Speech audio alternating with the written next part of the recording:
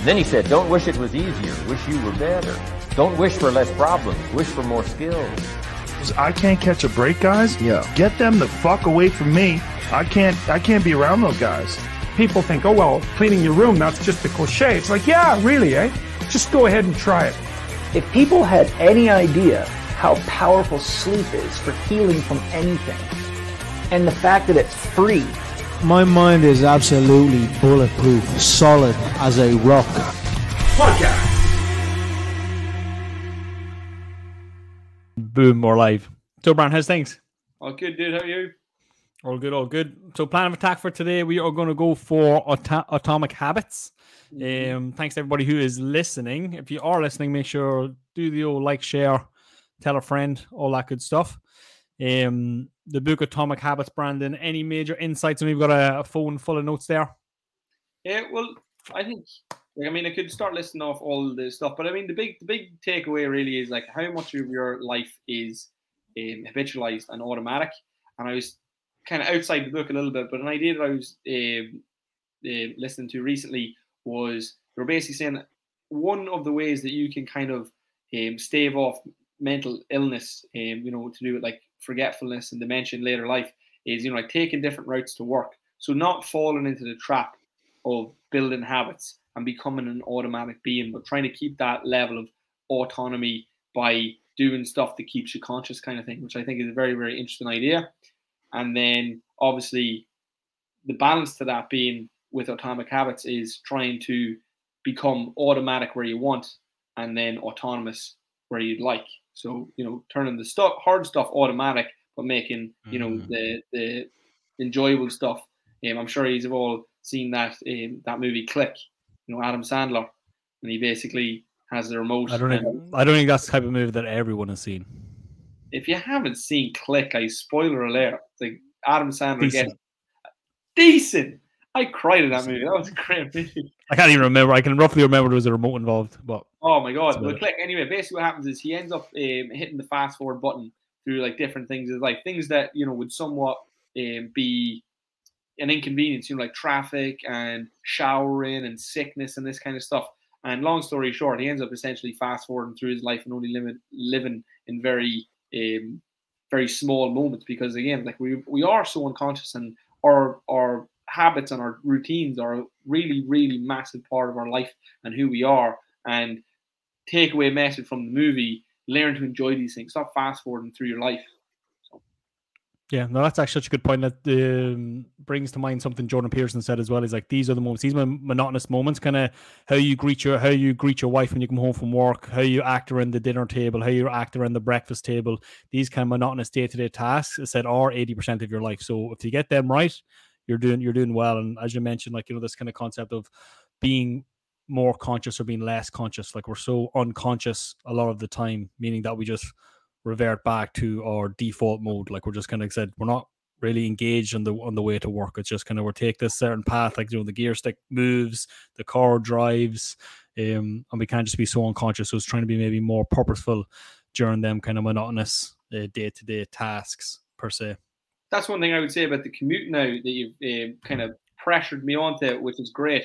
Like I really flew through about, I'd say, 2 hours in the last day of Atomic Habits, just trying to finish it out because I knew the podcast was coming. So that dead time, hopefully we can make people a little bit more conscious with, audiobooks. So it's like now that drive to work, hopefully you're a little bit more conscious, trying to take information in. And so that journey to work becomes a conscious learning experience. And so it's not as monotonous, hopefully. And so you don't just tune out, but you can actually switch on.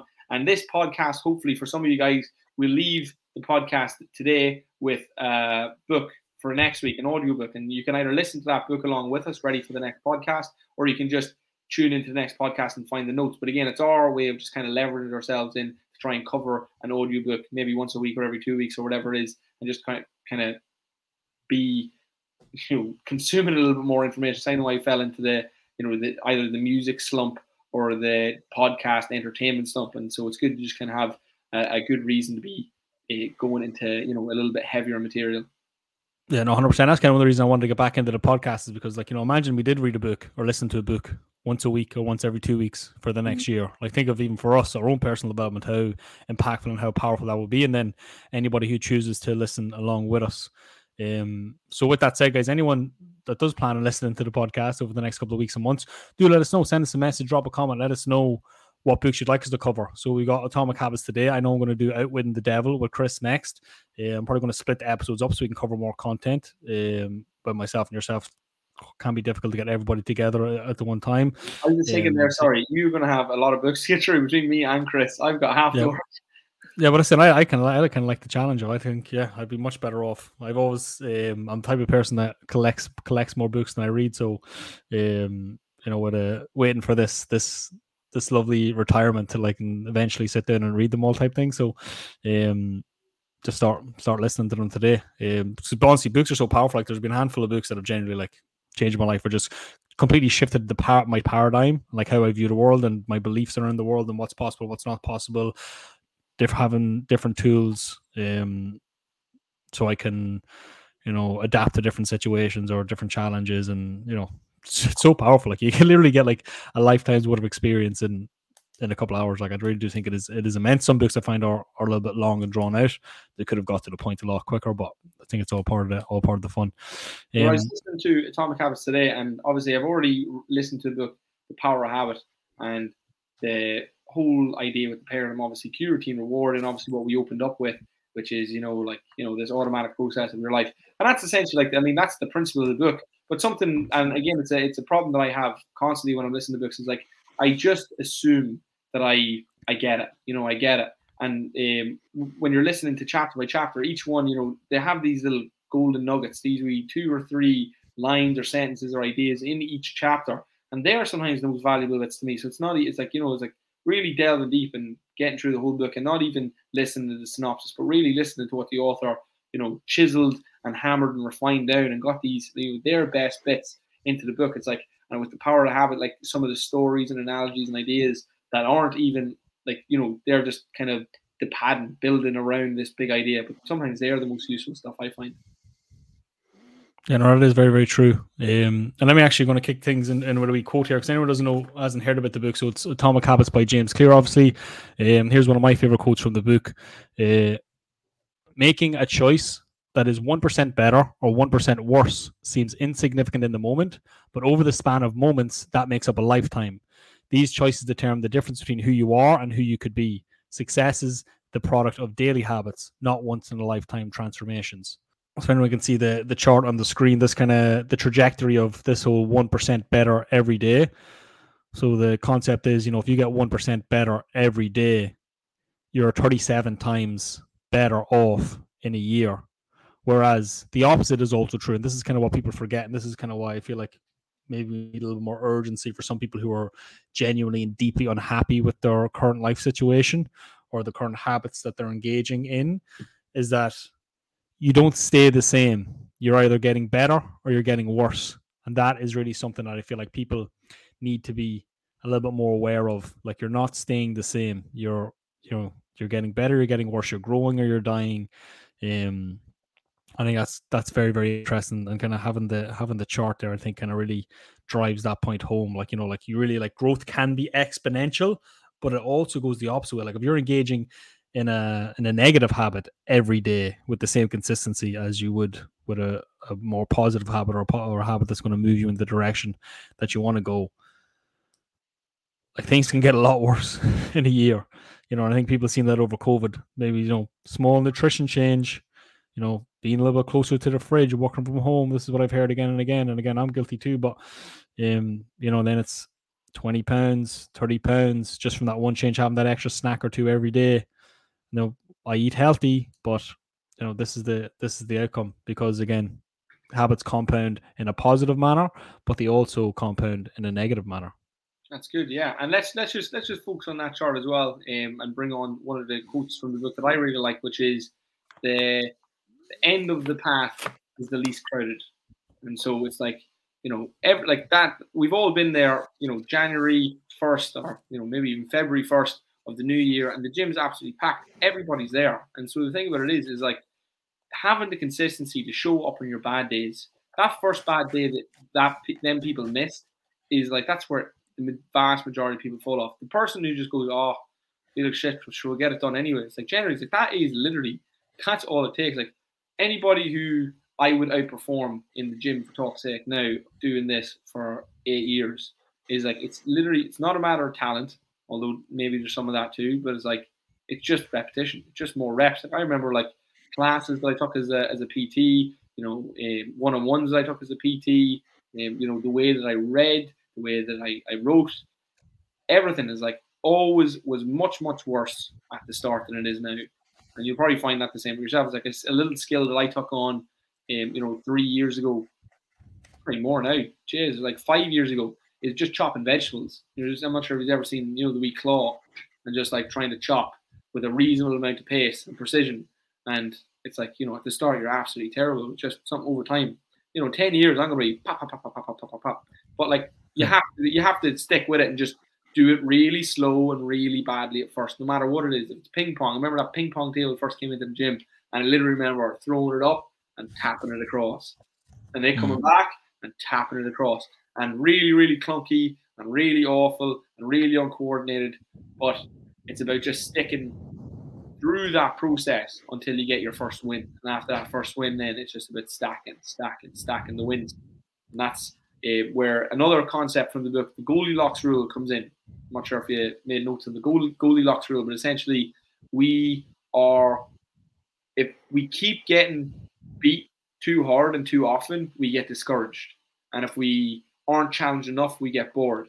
And so there's a fine line between challenge and boredom, and that's where you want to be. That's where we're going to be able to enjoy the reward from that process. Yeah, that's excellent. I want to give guys another quote direct from James Clear. I've got a good few quotes in here that I want to get through today, just to kind of give people a real kind of insight into the author's thought, not just our thoughts about the book and the author himself. But here's another quote. You should be more concerned with your current trajectory than with your current results. If you want to predict where you'll end up in life, all you have to do is follow the curve of tiny gains or tiny losses and see how your daily choices will compound 10 or 20 years down the line. End of quote. And I think, again, that is super powerful. And kind of one thing I say to clients a lot on consultations is like, we're playing the game of momentum, not motivation. So it really all depends on like your trajectory, like what path are you on? Like, how do we have momentum? Because the old saying, like, you know, miss a day, that's fine, shit happens, life gets in the way. Try not to miss 2 days in a row, because you miss 2 days in a row, the likelihood of 2 days turned into a week is exponential. You know, I'll go tomorrow, and then it doesn't happen. Because once you lose momentum, you have to overcome the point of inertia. I'm sure we've all seen the picture of the guy, I'm not sure, Atlas or somebody, trying to push that big boulder up the hill. You know, overcoming that point of inertia, which is getting the ball rolling, getting the boulder moving, is the hardest part, requires the most energy. But once the wheels start turning, it requires less and less energy to keep it going. And we see this all the time. You know, people, this is essentially what falling off the wagon is, when people kind of lose momentum. It's not motivation, it's the fact that you've lost momentum. And here's it kind of feels like you have to start again. Here's the counter idea to that, and say along the same principle. It's not just that you've lost momentum; you've gained momentum the other way. And so what you've done when you miss that second day is you're building the miss habit. So it's not just, again, now we're baseline. No. Now you've stopped. We're into the middle, and now we're starting to work down the other way. And every day you miss, now there's momentum behind it. That's why the longer you leave it, the harder it is, because it's momentum in the opposite direction. Not only is it you're not stopping moving, you have to first harden the brakes, stop all the negative momentum, and then start pushing the other way. It's like we have to overcome the momentum of the negative, not just start from stop. Yeah, that's great, and that kind of triggered another one of James Clear's concepts in the book, was that every action is a vote for who you want to be. So every time you take an action or you complete a habit, as in line, say, with your higher self or your you know, the person that you want to be, that's a vote for yourself. And every time you choose not to do the habit, that's a vote for your lower self or the person that you don't want to be, which I think is pretty interesting. Brings us right into identity. Yeah, it goes really deep into like the identity in this book, and so obviously that's who you see yourself as. And we start talking about our self-talk then when we start talking about identity, which is, I quit cigarettes, I don't want to smoke anymore, no thanks, I don't want to fag, is different than, or no thanks, I can't smoke, is different than no thanks, I don't smoke. I'm not a smoker. As opposed to, I am a smoker who's currently not smoking. I am not a smoker anymore. I don't smoke. And so something as simple like that is like programming yourself as to who you are and start changing that identity. And some stuff like that really does matter.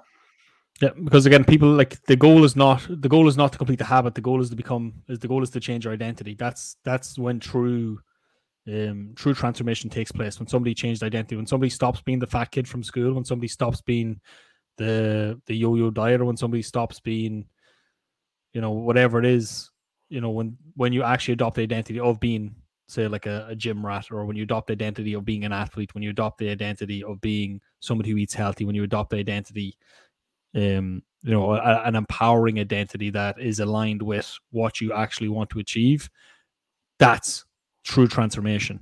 Otherwise, you will always revert. Once stress and any sort of limitation, once stress is applied, you will always revert back to your habits and your old identity. And that's why once the challenge is over, a lot of people just fall back into their old ways. And again, it's normal, but again, and there's lessons and there's experience and stuff to be learned. I feel like life is like a computer game. Like, you do take the experience into the next attempt, so you're never starting from scratch. It's much more effective, obviously, if you take stock and reflect on your actions and behaviors and take the lessons forward to the best of your ability. But you never essentially start from zero again. But I think that is such an interesting point again about identity changing. I think I may even have another slide. So, well, I'll just expand on that a little bit. So once you adopt an identity, it's important that we adopt the right identity. So now we've got you guys thinking about identity change, or what identity do you have? Maybe you don't need to change it. But it's very, very important that when we adopt an identity, that it's not something that's too specific. So instead of thinking like, for talk's sake, I'm a thin person. It's like, maybe thin's not good enough, because what happens if you gain a couple of pounds? Now our identity starts to falter. So here's a little bit. I'm somebody who looks after myself physically, mentally, and spiritually. And so that's a little bit more of a positive identity, because it means that thin is just not the outcome. We're not obsessed with an outcome. We're obsessed with the process, which is I look after myself continuously, physically, emotionally, and mentally, meaning that I don't bring myself physically to a point that I'm stressed. I don't judge myself too harshly to condemn my dharma, my spirit, who I am internally. But I also, I don't take breaks to the point where my body starts to feel neglected, and I don't let myself get unhealthy kind of thing. So it's like, instead of going, oh, I'm a thin person, or I'm a fit person, it's like, well, what happens if you have an accident? What happens if you can't be right now for a couple of weeks? It's like, okay, so look after yourself physically, emotionally, spiritually, and that will look like different things at different seasons of your life. Yeah, and you actually see this a lot, especially with athletes, and I've experienced it to a small degree myself. Like, once you lose your identity, say as an athlete or a boxer, people become lost. Like, people say maybe played sports their whole life, and then all of a sudden, like, they come to an age where that's no longer a thing, or they can't perform at the same level they used to perform, and then they just become completely lost. And it can be quite sad, actually. These are the people who feel like their best days are behind them instead of ahead of them. And it can be quite sad in a lot of cases. So I think that is also important. Here's another quote from James Clear relating to identity. One of the most effective things you can do to build better habits is to join a culture where your desired behavior is a normal behavior. Your culture sets your expectation for what is normal. Surround yourself with people who have the habits you want, what you want to have, and you'll rise together. So this is kind of the concept, obviously, of just some of the 5 people you spend your time around, but you will adopt the identity and the beliefs of the people that you hang around with the most. So therefore, like, if the people you hang around the most spend every weekend in the pub, or every weekend getting takeaways, or every week weekend sitting on the couch, that's probably how you're going to spend your weekends. So I think that's also an important thing to note when it comes about identity. The easiest way to change is to get around people who already display the character traits and the behaviors that you want to adopt. Because I feel like we all know, like, I feel like mentally, for me anyway, this is the thing that makes the most sense to me, is like, it's this constant battle between your higher self and your lower self. Like, you know who your higher self is, who your true self is, the person that you want to be, the person that you aspire to be, but you just get pulled back. And me and Chris will talk about it in the kind of Outwitting the Devil, the kind of the conscious, the angel and the devil on your shoulders. Like, this is that constant battle that's kind of happening. Like, the devil is encouraging you to drift and kind of move towards your lower self, whereas your true self is inspired by God, whatever that means to people, and you're kind of to push in that direction of your higher self and your true potential to become self-actualized in the sense of becoming the best version of yourself. I think that's powerful. Also, another little quote for you guys: identity change is the North Star of habit change. The remainder of this book will provide you with step-by-step instructions on how to build better habits for yourself, your family, your team, your company, and anywhere else you wish. But the true question is, are you becoming the type of person you want to become? The first step is not what or how, but who. You need to know who you want to be. Otherwise, your quest for change is like a boat without a rudder. That's why we're starting here. You have the power to change your beliefs about yourself. Your identity is not set in stone. You have a choice in every moment. You can choose the identity you want to reinforce today with habits you choose today. And this brings us to the deeper purpose of this book and the real reason habits matter. Building better habits isn't about littering your day with life hacks. It's not about flossing one tooth each night or taking a cold shower each morning or wearing the same outfit each day. It's about achieving external measures of success, like earning more money, losing weight, or reducing stress. Habits can help you achieve all these things, but fundamentally, they are not about having something. They are about becoming someone. Ultimately, your habits matter because they help you become the type of person you wish to be. They are the channel through which you develop your deepest beliefs about yourself. Quite literally, you become your habits. Brilliant. That's a really, really good outlook. Yeah. So that's an extract from the book. And again, guys, I'd really just strongly encourage anybody who hasn't listened to the book already, because obviously we can kind of talk about the ideas and the concepts and hopefully inspire somebody to take action to read the book, to become a reader.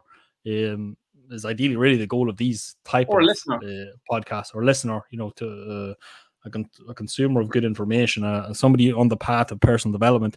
And I'll do my best. I'm pretty sure I have like a link somewhere that I can get you a free trial of Audible. So if I do have that, I'll have a look for it after this podcast, and I'll put in the link in the show notes below or in the comments below. So you can get a free month of Audible, or you get a free audiobook, and maybe this will be the one that'll get you into it. I think it is extremely powerful because it's just knowledge bomb after knowledge bomb. Like, people dedicate years and years of their lives to writing books and compile like so much wisdom, so much information. And even like this one here to this Atomic Habits, there's a lot of books out there on habits, but supposedly, according to people smarter than me, they believe that this is the cream of the crop. This is everything pretty much you need to know about habits in this book. So if you were to choose one book, this supposedly is the best one. And here's another quote, guys: the 4 laws of behavior change are a simple set of rules we can use to build better habits. They are: make it obvious, make it attractive, and make it easy. And 4, make it satisfying. So that's kind of where we're going to go next. If I can share my screen again. So this is essentially. So yeah, what do you think about them things? So first, make it a choice, or make it obvious, make it attractive, make it easy. So this kind of, as we kind of move towards the whole kind of cue, routine, reward, this is kind of a concept similar to Charles Duhigg's book, The Power of Habit. I'm pretty sure it's called. Yeah, love that. So there is a lot of overlap, and James Clear, the author, does kind of pull on a lot of them ideas because truth is truth. That's what I'm saying. That's why I nearly didn't get into Atomic Habits, because I kind of felt like I already knew it. But it's all the other stuff that's so valuable as well. Like, it's not just that principle. It's like how you frame it and like their perspective on it is so valuable. Yeah, it's little anecdotes and stuff as well. The stories that kind of really drive the point home. Because I feel like one thing that I'm very aware of in my own kind of personal development journey is, the fact that like people don't need new information as much as they need reminded of things they already know. Like you already know enough to live the life you want to live, get whatever result you want to get. We just forget, and we become unconscious of this information, and we just don't access it. So it's like just reminding people. So like you can read the same book 10 times and get something different from it every time, I think. Yeah, but also like you're a different person reading the book, so different things. Like, I've listened to the David Goggins Can't Hurt Me book like 3 or 4 times, and like obviously first time not so big a break between, but like since then, like a year gap every time, and I'm in a different place. And I remember like the last time I leave, I'm a granimal. I'm never gonna go back. And then you listen to it again, you're like, oh my god, like I did go soft. It's like it's so good to just kind of, if you find a good book and you really like the principles and you really like the perspective, again, just kind of mind yourself. Remind yourself. Yeah, that's it. Okay, and it's also like, don't feel bad about it. Like this is normal. We're all human. Like, you know, you're not like, if you expect to read one book and the master the ideas in 5, 6, 7, 8 hours, whatever length it takes you to get through the book, it's like, come on, like, you know, be a little bit more humble in your approach, because you will probably have to come across these ideas many times. I seen a meme, and it was basically like a my toxic trait meme, and it was kind of going around. It's like, my toxic trait is, like, one of them was like, my toxic trait, and it was like somebody doing, you know, something incredible. It was like, my toxic trait is, I think I could do that first time. Yeah. That's so terrible. It's like, and again, I'm like that. You know, it's just this lack of ability. It's like, oh, I could do that. It's like, could you try it then? You know what I mean? It's like, oh, it's 1,600 calorie diet. It's like, oh, I could do that. I was like, why don't you then? Do it then. Like, honestly, I think you'll find that there's more struggles and bumps along the road than you think. Like, the very simple stuff. Like, it's one of the reasons why I fell in love with Pilates is, like, the simple stuff is so hard. Like, I remember with boxing, like, I skipped out on all the drills because, like, I just, you know, I too big for my boots. You know, it's like, skipped all the amazing bits. It's like, you know, Ronaldo and Messi, they probably never skipped the drills. In fact, they just mastered them, and that's why they're the best. Yeah, no, 100%. It's like, to know and not to do is not to know, or something like that. Yeah, something along the lines of that. I'm sorry, apologies. No, this is actually the wrong graphic. This is actually something that I hope would help people to actually, you know, increase, so that, you know, you get more out of one reading than most would, because, again, especially if we're reading or listening in an unconscious manner, for example, like, you know, like on the way to work or going for a walk, and we're not 100% focused, like we're not taking notes. You know, obviously you might retain about 20% of the information, but with doing things by thinking, acting, and reflecting, you're going to obviously retain a lot more information. So that was actually supposed to be my last slide. But we'll continue on the path of it's like the 4 laws of behavior change, like we're talking about, you know, cue, routine, reward, that kind of stuff. Okay. So what do you think, Brandon? So in terms of, like, so say obviously most of our listeners are, I assume, going to be kind of interested in health and fitness, specifically weight loss, for most people. So what do you feel like are, say, like, the biggest traps that people fall into when it comes to, say, weight loss regarding habits relating to cue, routine, reward? So the big thing is, and here's one, and it's ever changing and ever important, is your environment. So you've got lots of different environments. We're not fixed. We don't just spend time in one environment. So you've got many different environments that you negotiate through. And so the key is, like, have you set them up? Or do you just kind of fall prey to whatever cues and routines and rewards that are set up by your environment? So are you, are you proactive or reactive to your environment? And so let's take, for example, at home. So if you spent an hour or two at home before lockdown, that might have been the height of it. And so maybe an hour or two a day in that environment is actually absolutely fine. So it's really set up for relaxation and for, you know, what would you say? What word am I thinking of? Depression? No. Or what am I thinking of? What do you do? Depressurizing. You know, relax. After a long day, you de-stress. You de-stress, decompress. That's what it is. Decompress. After a long day. So that's what your environment's set up for, because you spend all day go. Then what we do is we throw you into that environment via lockdown for 8 or 9 hours a day. And you're basically got an environment set up for relaxing and decompression. And so that's all you end up doing. So that's a problem. So the issue is not you. You're not the issue. The issue is that you never changed your environment. You never set up new cues, new routines, new reward. And that could be very, very hard because, again, maybe you're very limited space and all this kind of stuff. So it takes a little bit of wit in order to set up an environment towards a certain goal, and that's where this planning and review is really, really important. And so, if there's people, if you want to create radical change, the fastest thing, like if you radically alter your environment, for example, like if you're the type of person, you've got a messy bedroom or a messy kitchen or disorganized place where you live, because, you know, people say that, you know, our external environment is a reflection of our internal environment. Mm-hmm. That's how you can create rapid change very, very quickly. Like, you know, cleared out my wardrobe there a couple of months ago, you know, or kind of got rid of all the clutter. And it's just, you just think better. It's just much easier then to implement change, because then there is so many unconscious cues around us that trigger certain emotions or certain actions or certain behaviors, that if they were just eliminated, like I think, I can't remember who said it. I think it's in this book, but somebody like, the scientists say like the best way to beat your habits is in the shops. Like, don't buy it, don't bring it home. Like, if you're the type of person that has easy access to crisps and chocolate and all these things, it's like, again, you're human. You're going to hit that point where you're going to be stressed out. You're looking for, a little bit of comfort food, again, which is a normal human response. It's kind of maybe not beating ourselves up about these things, but just not exposing ourselves, not putting ourselves in these situations again and again and again, because like everything else, like it will pass, like the craving will pass. So if you just don't have access to it, you save yourself, engaging in that negative behavior and making a vote for the person that you don't want to be.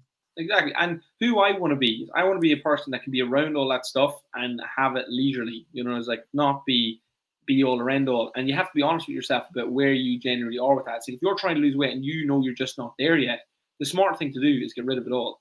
And hopefully in time, we can start, bringing it back in dribs and drabs. But if you find that yourself, you're this relapse kind of person, it's like, we want to work on that. And there is personality types out there that just can't handle little and often, from the word go. But everybody can develop this, spectrum approach, this easy, 1, 2, 3, not all or nothing, 0 to 100 approach. Because I find the 0 to 100 approach, it's like most people and most coaches will tell you, it's like, it's not a good long-term strategy, because the rebound is way too hard and way too dramatic and way too rewarding to outweigh like a far too strict, less sustainable plan. Because, like I said, because due to the extreme nature of the progress you're going to make, is like it's only going to be short-lived.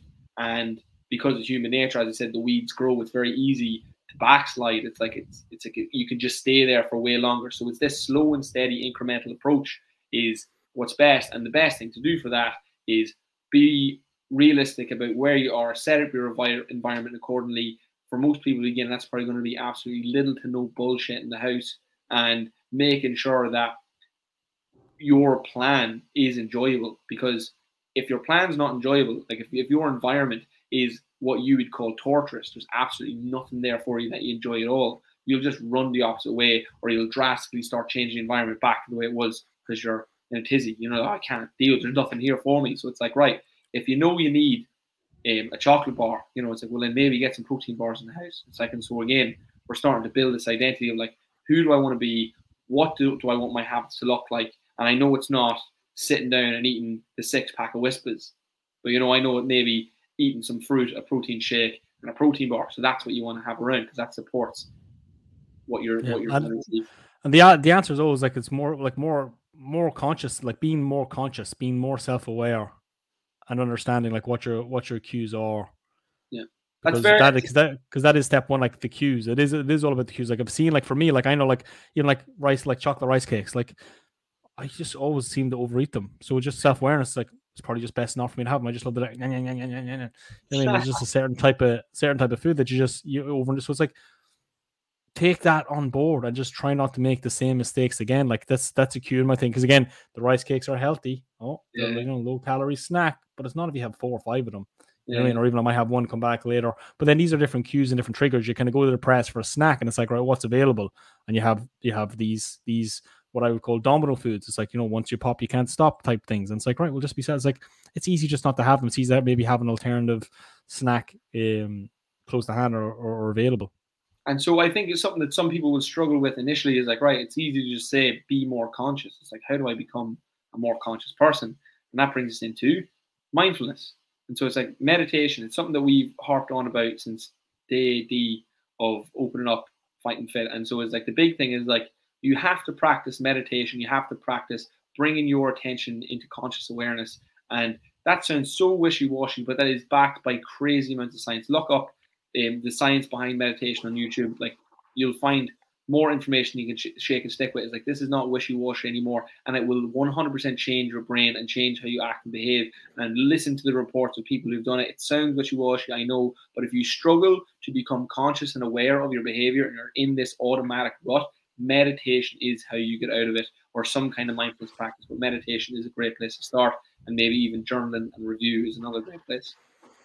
But the problem with that is, again, as we talk about like identity change, some people wouldn't even give meditation a go because their identity, I can't meditate. My mind's too busy. They've labeled themselves in a certain way that they just don't fully realize how much that now is going to impact their actions, their behaviors, their outcomes, because they chose to label themselves, or because they chose to adopt that limiting belief as truth, when the reality was, as you mentioned, like, because it was hard the first time. It was hard the second time. It was hard the third time. It was hard the fourth time. It was hard the 10th time. It's like, you got to practice. You got to be humble. You got to give it a go. And again, I don't want to preach here from my pedestal, because again, I have not, I think I've ever managed a consistent meditation habit beyond a few weeks, but it's a tool that I can utilize. Like, for example, I used it the other day. It was a little bit of a long kind of stressful day, and I still had to do some work.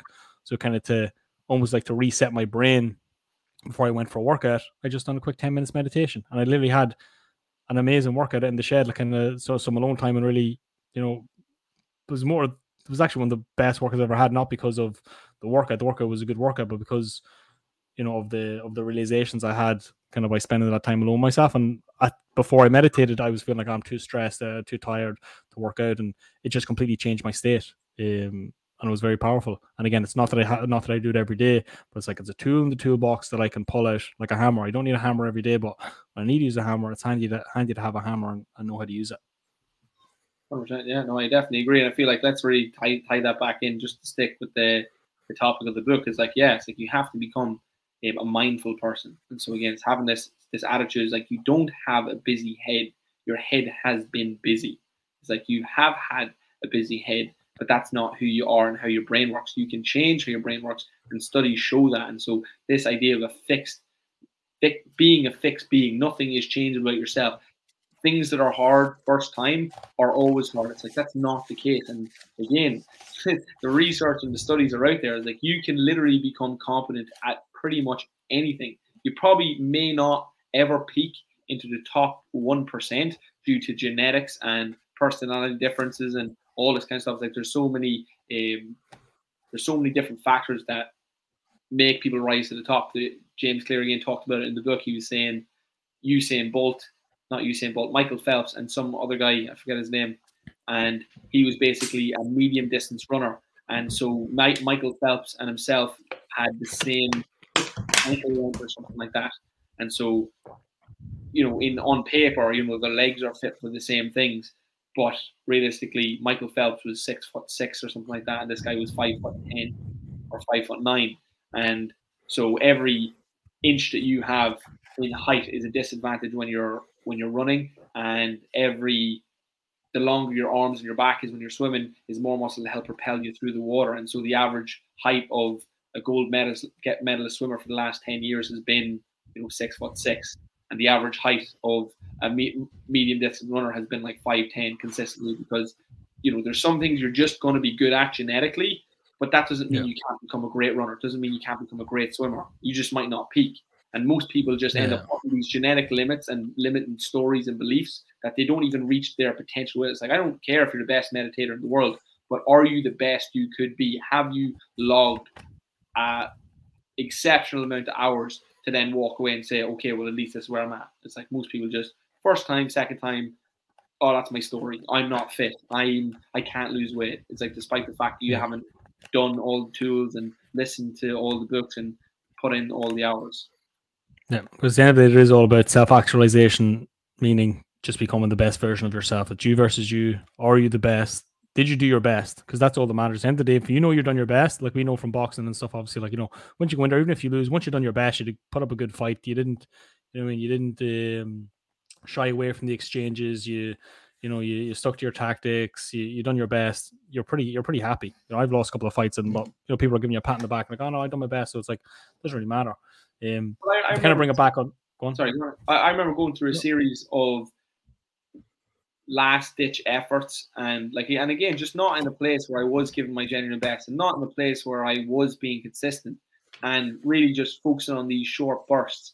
And my identity then was somebody who wasn't fit, who trained really hard to get fit for this fight, and then obviously would take it very, very personal, because it was personal, because I did put my whole heart into it, and I generally maybe didn't do my best. I did my best for a short period of time, and again, just mentally not in a good place to be able to say, oh, look, don't worry about it, don't take it personally. But now, like, going back and boxing with this kind of mindset, this growth mindset, well, look, I generally did my best. I generally put in the hours. I know, I have X, Y, or Z to improve on. Coming away with a loss is a completely different experience than the latter, what I did before. Yeah, because you're more self-aware, and you have the ability to reflect, and you apply the lessons to the next attempt. And again, you don't like you're doing it for the journey, because it's part of your identity to be a boxer, to be an athlete, to be a competitor. It's not necessarily about the outcome.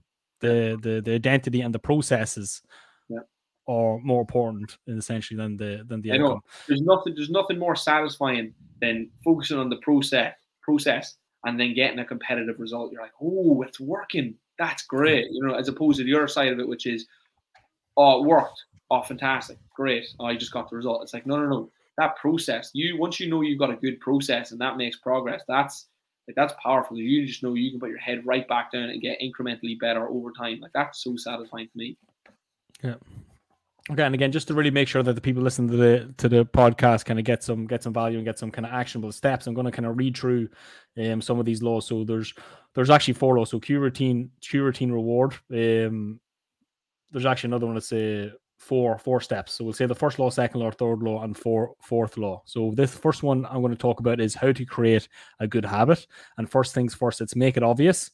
Then it's make it attractive, then it's make it easy, and then it's make it satisfying. Okay, so first things first, law 1 in how to create a good habit. Okay, so people have actionable steps that they can apply after listening to this podcast. So law number 1, make it obvious.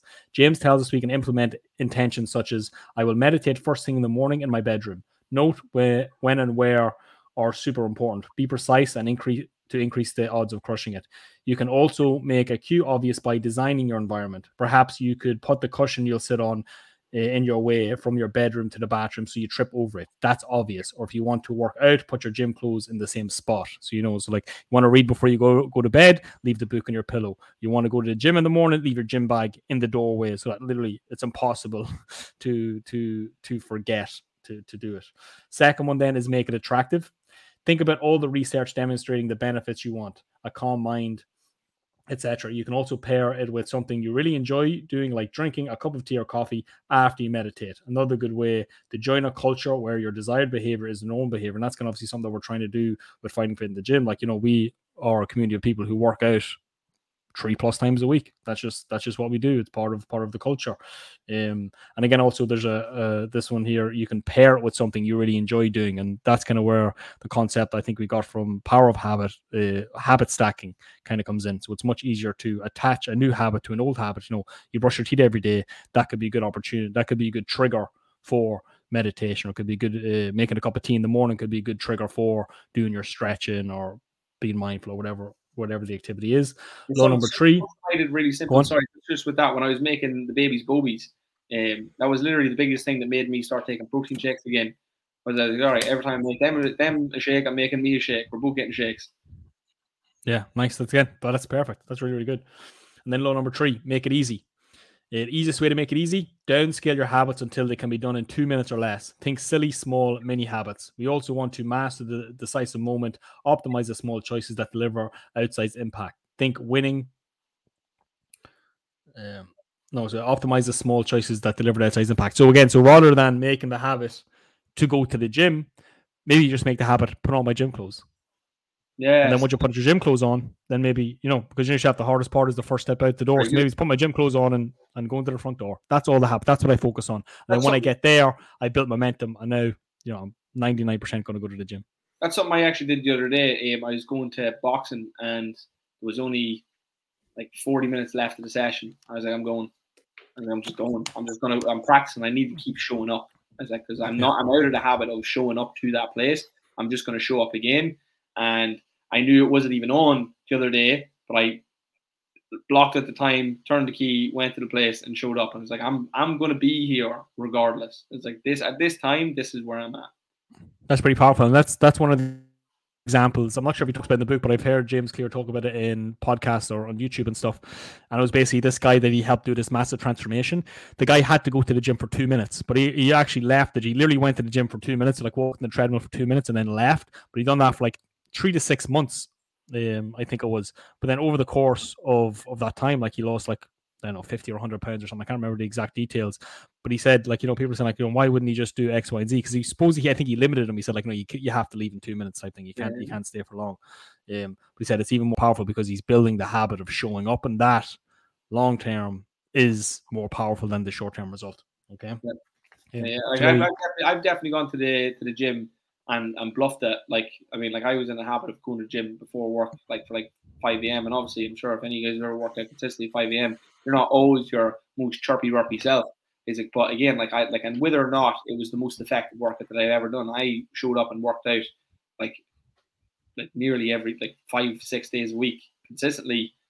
And again, as I said, it's not about what I did; it's the fact that I was there consistently. And like when you're there, you might as well do something, especially if you're going to be there consistently. It's like you're always going to do something. And I have to say the same thing again, even though say the last year, like I've kind of developed the habit of kind of exercising regularly. Because exercise again for me is a tool that helps me achieve a certain state. And although I would definitely, if I was to be self-aware or self-critical, like my intensity probably isn't as good as high as I would like it to be, but I still show up. I still train at least 3 days a week, every week, no matter what, because now that is part of my new identity. Rather than not going nuts and like, I'm not really feeling today. I'm not going to do a great workout, but I'll do a workout. And I'll show up and I'll kind of keep the habit, and that is super important. So I'm going to get through this because I know you're in a rush to go. So, law number 4: make it satisfying. Give yourself an immediate reward after doing your new habit. James also tells us to never miss twice. Very much like the idea of habit suicide. We discussed in Superhuman. Recommend use a habit tracker. Keep track of your habit streak and don't break the chain. So this is kind of even why, like in the Fight and Fit thing, like we have the habit tracker feature inside the app, and why we have that saying, I think I mentioned earlier, was, if you miss a day, that's fine. Shit happens. Life gets in the way, but never miss 2 days in a row. Really try not to break the chain. So it's always better to do something than to do nothing. And you kind of mentioned kind of just showing up, going to the place, even if it's only going to take 5 minutes. So they're the 4 laws of creating a good habit. One thing I'd add to that, okay, give me that principle again. Give yourself an immediate reward after doing your new habit. James also tells us to never miss twice, very much like the idea of habit suicide. So the whole thing about giving yourself a reward, one thing that he goes into as well and says is don't give yourself conflicting rewards. So if you're going to the gym, don't reward yourself with a gym with a pizza. It's like, we're creating a conflicting identity. I'm somebody who works out, but yet no, or I'm somebody who looks after my body, but yet no, I'm somebody who's home and has a big pizza. It's like, try and give yourself. Now again, look, initially, if that's the only thing that will motivate you, it's better than nothing. But realistically, it's like we want non-conflicting rewards. So it's like if you have if you do your first workout, well then what we want to do is go home and have a nice hot bath, or go for a massage. I think is an example that he gives. If you're saving, it's like don't save money and then engage in a bad spending habit by gambling or buying clothes. It's save and then maybe go buy luxury products. Exactly, yeah. Then go and do something, a treat for yourself, and hopefully, on the cheap if you're trying to save or whatever. Yeah, no, that's interesting because as well, what he says, as well as rewarding yourself, I think he also says like don't reward yourself every time. So it's like like a 1 in 10 kind of reward ratio, because that kind of creates a little bit of novelty and a little bit of excitement. It's almost like kind of like utilizing the kind of gambling hack. Like you don't win every time, but when you do win, it's kind of quite exciting. It's the kind of the pursuit of the dopamine, not necessarily getting the reward itself. So I was even thinking of getting one of them like little ball machines, really, like you spin the thing and the ball comes out with a little prize in it. But maybe say you put 100 balls in it, but put a prize in 10. So every time somebody comes to the gym and does a workout, they can spin the thing and get a ball, and 1 in 10 they might win a free protein bar, free protein shake or something like that, but not every time. And supposedly that's a really, really good way to kind of ingrain habits because it kind of creates that little bit of excitement. Good stuff, man. I really enjoyed this. This was awesome. We'll definitely do it again next Wednesday. I'm loving them back. Yeah, no, amazing, guys. Thanks everybody who took the time to listen to the podcast. Hope you got something out of it. If you whatever you want us to do the next time, do let us know. I said I'm going to do Outwitting the Devil with Chris on the next episode. But again, make sure you like, share, your friends. If you have any feedback, we'd love to hear it, and we will see you next time. And sorry, just on that, so that's how we're going to leave it. So we're not going to leave the guys with a book. We're just going to leave it open for suggestions. How are we going to post? What book are we going to do? Or are we post on? Well, same, because we have the next one. So I already have Outwin the Devil with Chris. So we have I always want to keep the next topic in the pipeline. But then between now and then, I'm open to suggestions. I know you've talked about kind of Can't Hurt Me, David Goggins. I've listened to that book too. It is quite interesting. Maybe people will be interested in that one. Do you have any suggestions, anything top of mind that you'd be interested in doing? We'll definitely have a think about it. I could sit here and flick, but we can have a think about it. Or again, the guys could suggest. In my library, I have books such as The Body Keeps the Score, a book about trauma, meditation, Marcus Aurelius.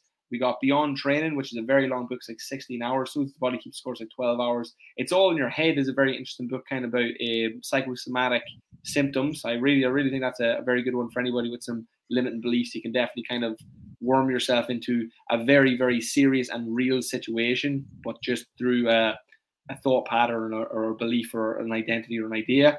Inner Engineering is another one by Sadhguru, which is kind of into mindfulness and meditation and yoga, basically, the whole practice of yoga, not just the workout. So I think that's, any of those, if anybody wants to delve deep into that, or if any of those tickle your fancy, let me know. Or even more so, I would suggest, like, depending on like what you're struggling with or what you're passionate about or what you're curious about. If there is anything that kind of tickles your fancy, like say like you're a problem kind of occurs again, maybe we might know a book, because again we have read we're listening to a lot of books at this point, so maybe we might be able to direct you or point you in the right direction to overcome a struggle, or even ideally to chase your curiosity. That's kind of like last night I went down like a Nikola Tesla rabbit hole, because again, just follow your curiosity, because it's much easier to learn and engage with information when you're curious. Yeah, awesome. Leave it there. Thanks so much. All right, guys, appreciate your time, and we will see you in the next one.